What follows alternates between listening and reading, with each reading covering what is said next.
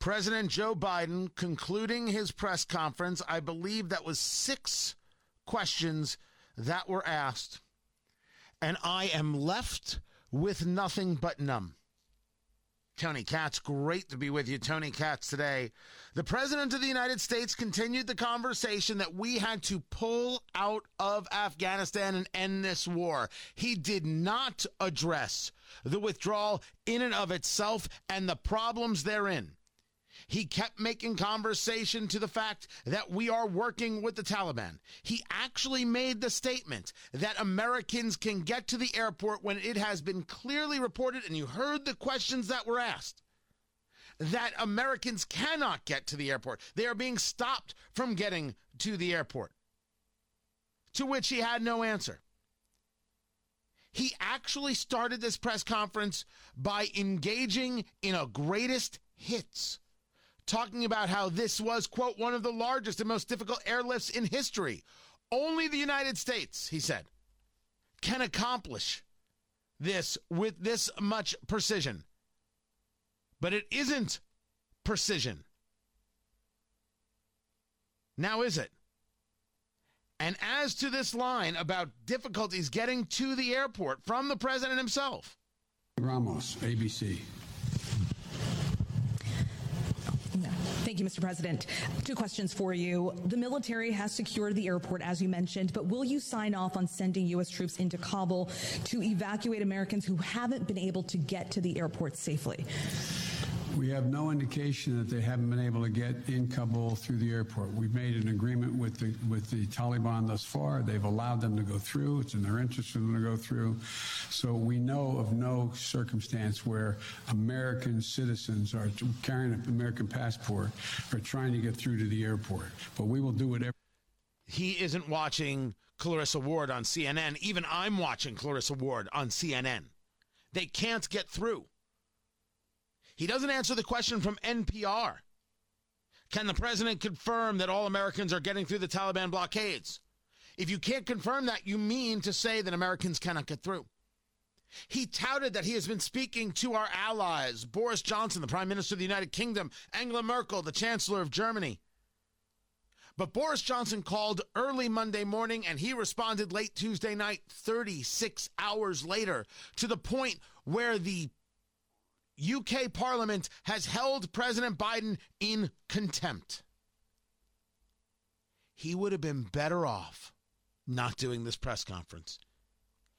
He wants to sell the idea that we have finished up the war. There was no more point to be in Afghanistan. As we have been discussing, and we're the only people saying it, he's legacy shopping. He did this for his legacy, to end the war. That's the only thing he can see. Everything else, well, look, this was going to happen no matter what. He did that line again. He doubled down on the idea that chaos was absolutely, positively going to happen again. There was no question. There was no doubt. It was going to happen. And you could not avoid it in any way, shape, or form. Let me bring in Congressman Jim Banks from the Indiana 3rd District, who has been very outspoken, a man who has served in the U.S. military himself and has served in these areas. I appreciate you taking, by the way, a couple minutes from a quick bit of time off. You just heard the President of the United States. Sir, your thoughts? Well, Tony, I thought the president would come and appear before the American people and announce that he was changing his team. He was firing General Milley, firing Secretary Austin for their poor leadership on the national stage. Instead, the president of the United States of America came out in a press conference and doubled down and said that what's happened, this crisis that's happening in Afghanistan, it was, as he put it, it was inevitable. This was inevitable. Even though a week ago he told us that this was unlikely to happen, now he and his team are saying that it was inevitable. He did exactly the opposite of what I thought he could and should do in this moment, and I'm furious about it. One of the things that he stated, and it seems to be a constant conversation now that he's done it twice, I'll call it twice as opposed to a constant conversation, he is discussing whether or not we should have been in the war anymore in Afghanistan and does not address the withdrawal. I consider that to be the problem, that he's on one subject and we are all on another subject. Did it come across to you that he was trying to take a victory lap? I don't know if I would call it that. I mean, it's one of the moments, a very clear, distinctive moment where we realize the emperor is wearing no clothes, Tony. To your point, I mean, the rest of the country, the rest of the world is looking at this hasty retreat from Afghanistan by a commander-in-chief and his military leaders who had no plan to get Americans out of the country.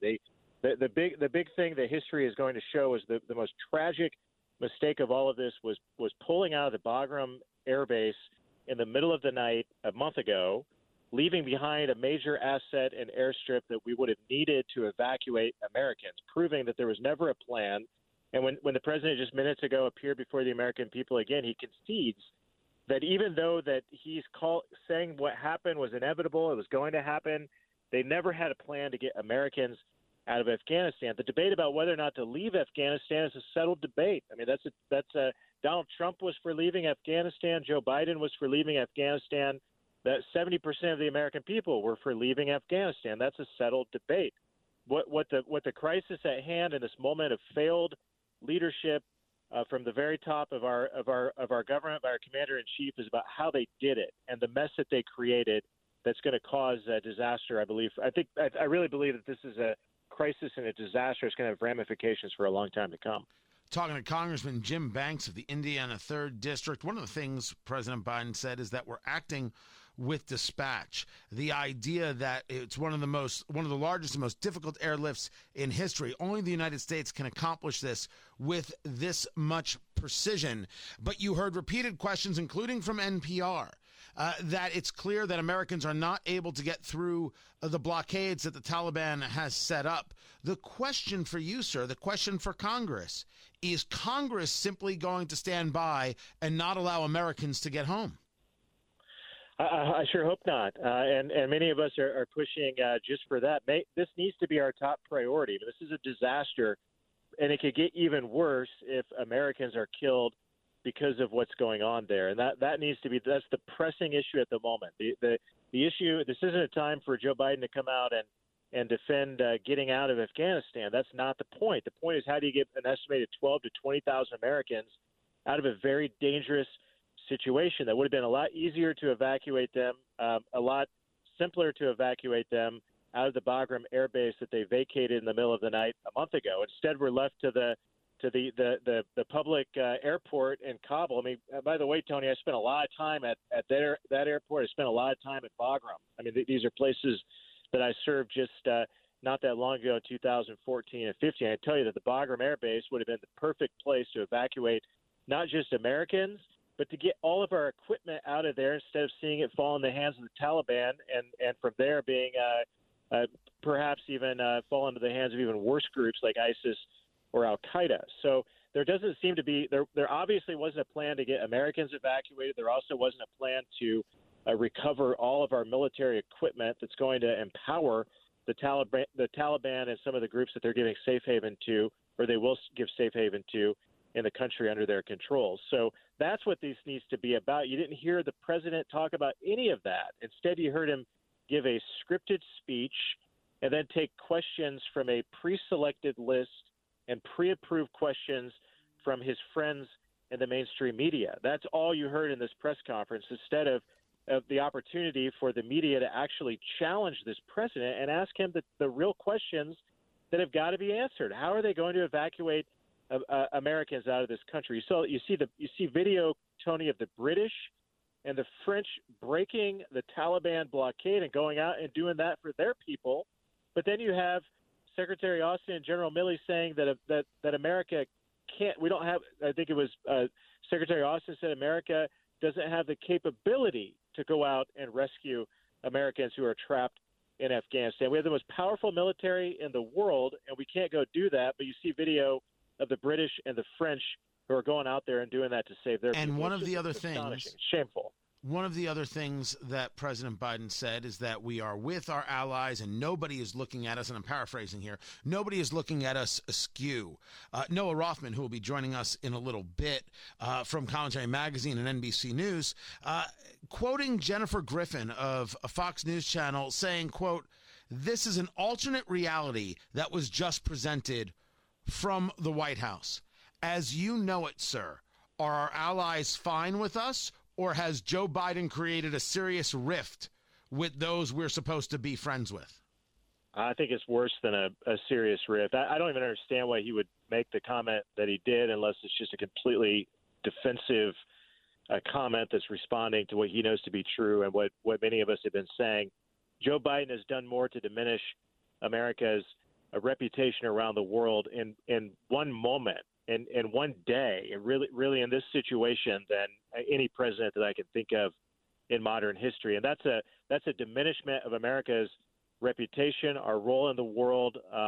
After 4 years of them attacking Donald Trump because he was holding NATO's feet to the fire so that our NATO allies would pony up more money, and they acted like Donald Trump was putting our relationship with our NATO allies in disrepair, even though he made NATO stronger because of it. That's what they attacked him for 4 years.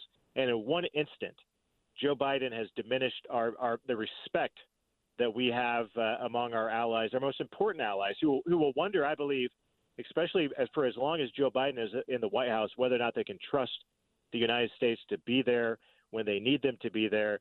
That's a diminishment of respect that I've never seen at the hands of any president that I can think of in American history. Congressman Jim Banks, before I let you go, in 30 seconds, sir, it's the on-the-spot question, but it is the only question. Will the Republican Party move in any way, shape, or form to remove President Biden from office? At this point, Tony, I don't know. I mean, my question is whether or not this man is capable of leading. Is he capable of being the commander-in-chief? And to me, he's clearly answered that question in the last 6 days that he's not. Appearing before the American people just moments ago and reading a speech and taking pre-selected questions. We've also seen video coming out of the George Stephanopoulos interview that's sort of pieced together, and you can tell that the most embarrassing parts have been scripted out at the request of the White House. So there are a lot of questions that we have, Tony. I mean, the reality is that we don't have the majority in the Congress. Even if we did act to remove a president, the Republicans don't have the numbers to do it. But there are greater questions that the American people are asking and will be asking in the days to come. Congressman Jim Banks, I appreciate you taking the time. We've got more on Joe Biden's press conference. What a thing. This is Tony Katz Today.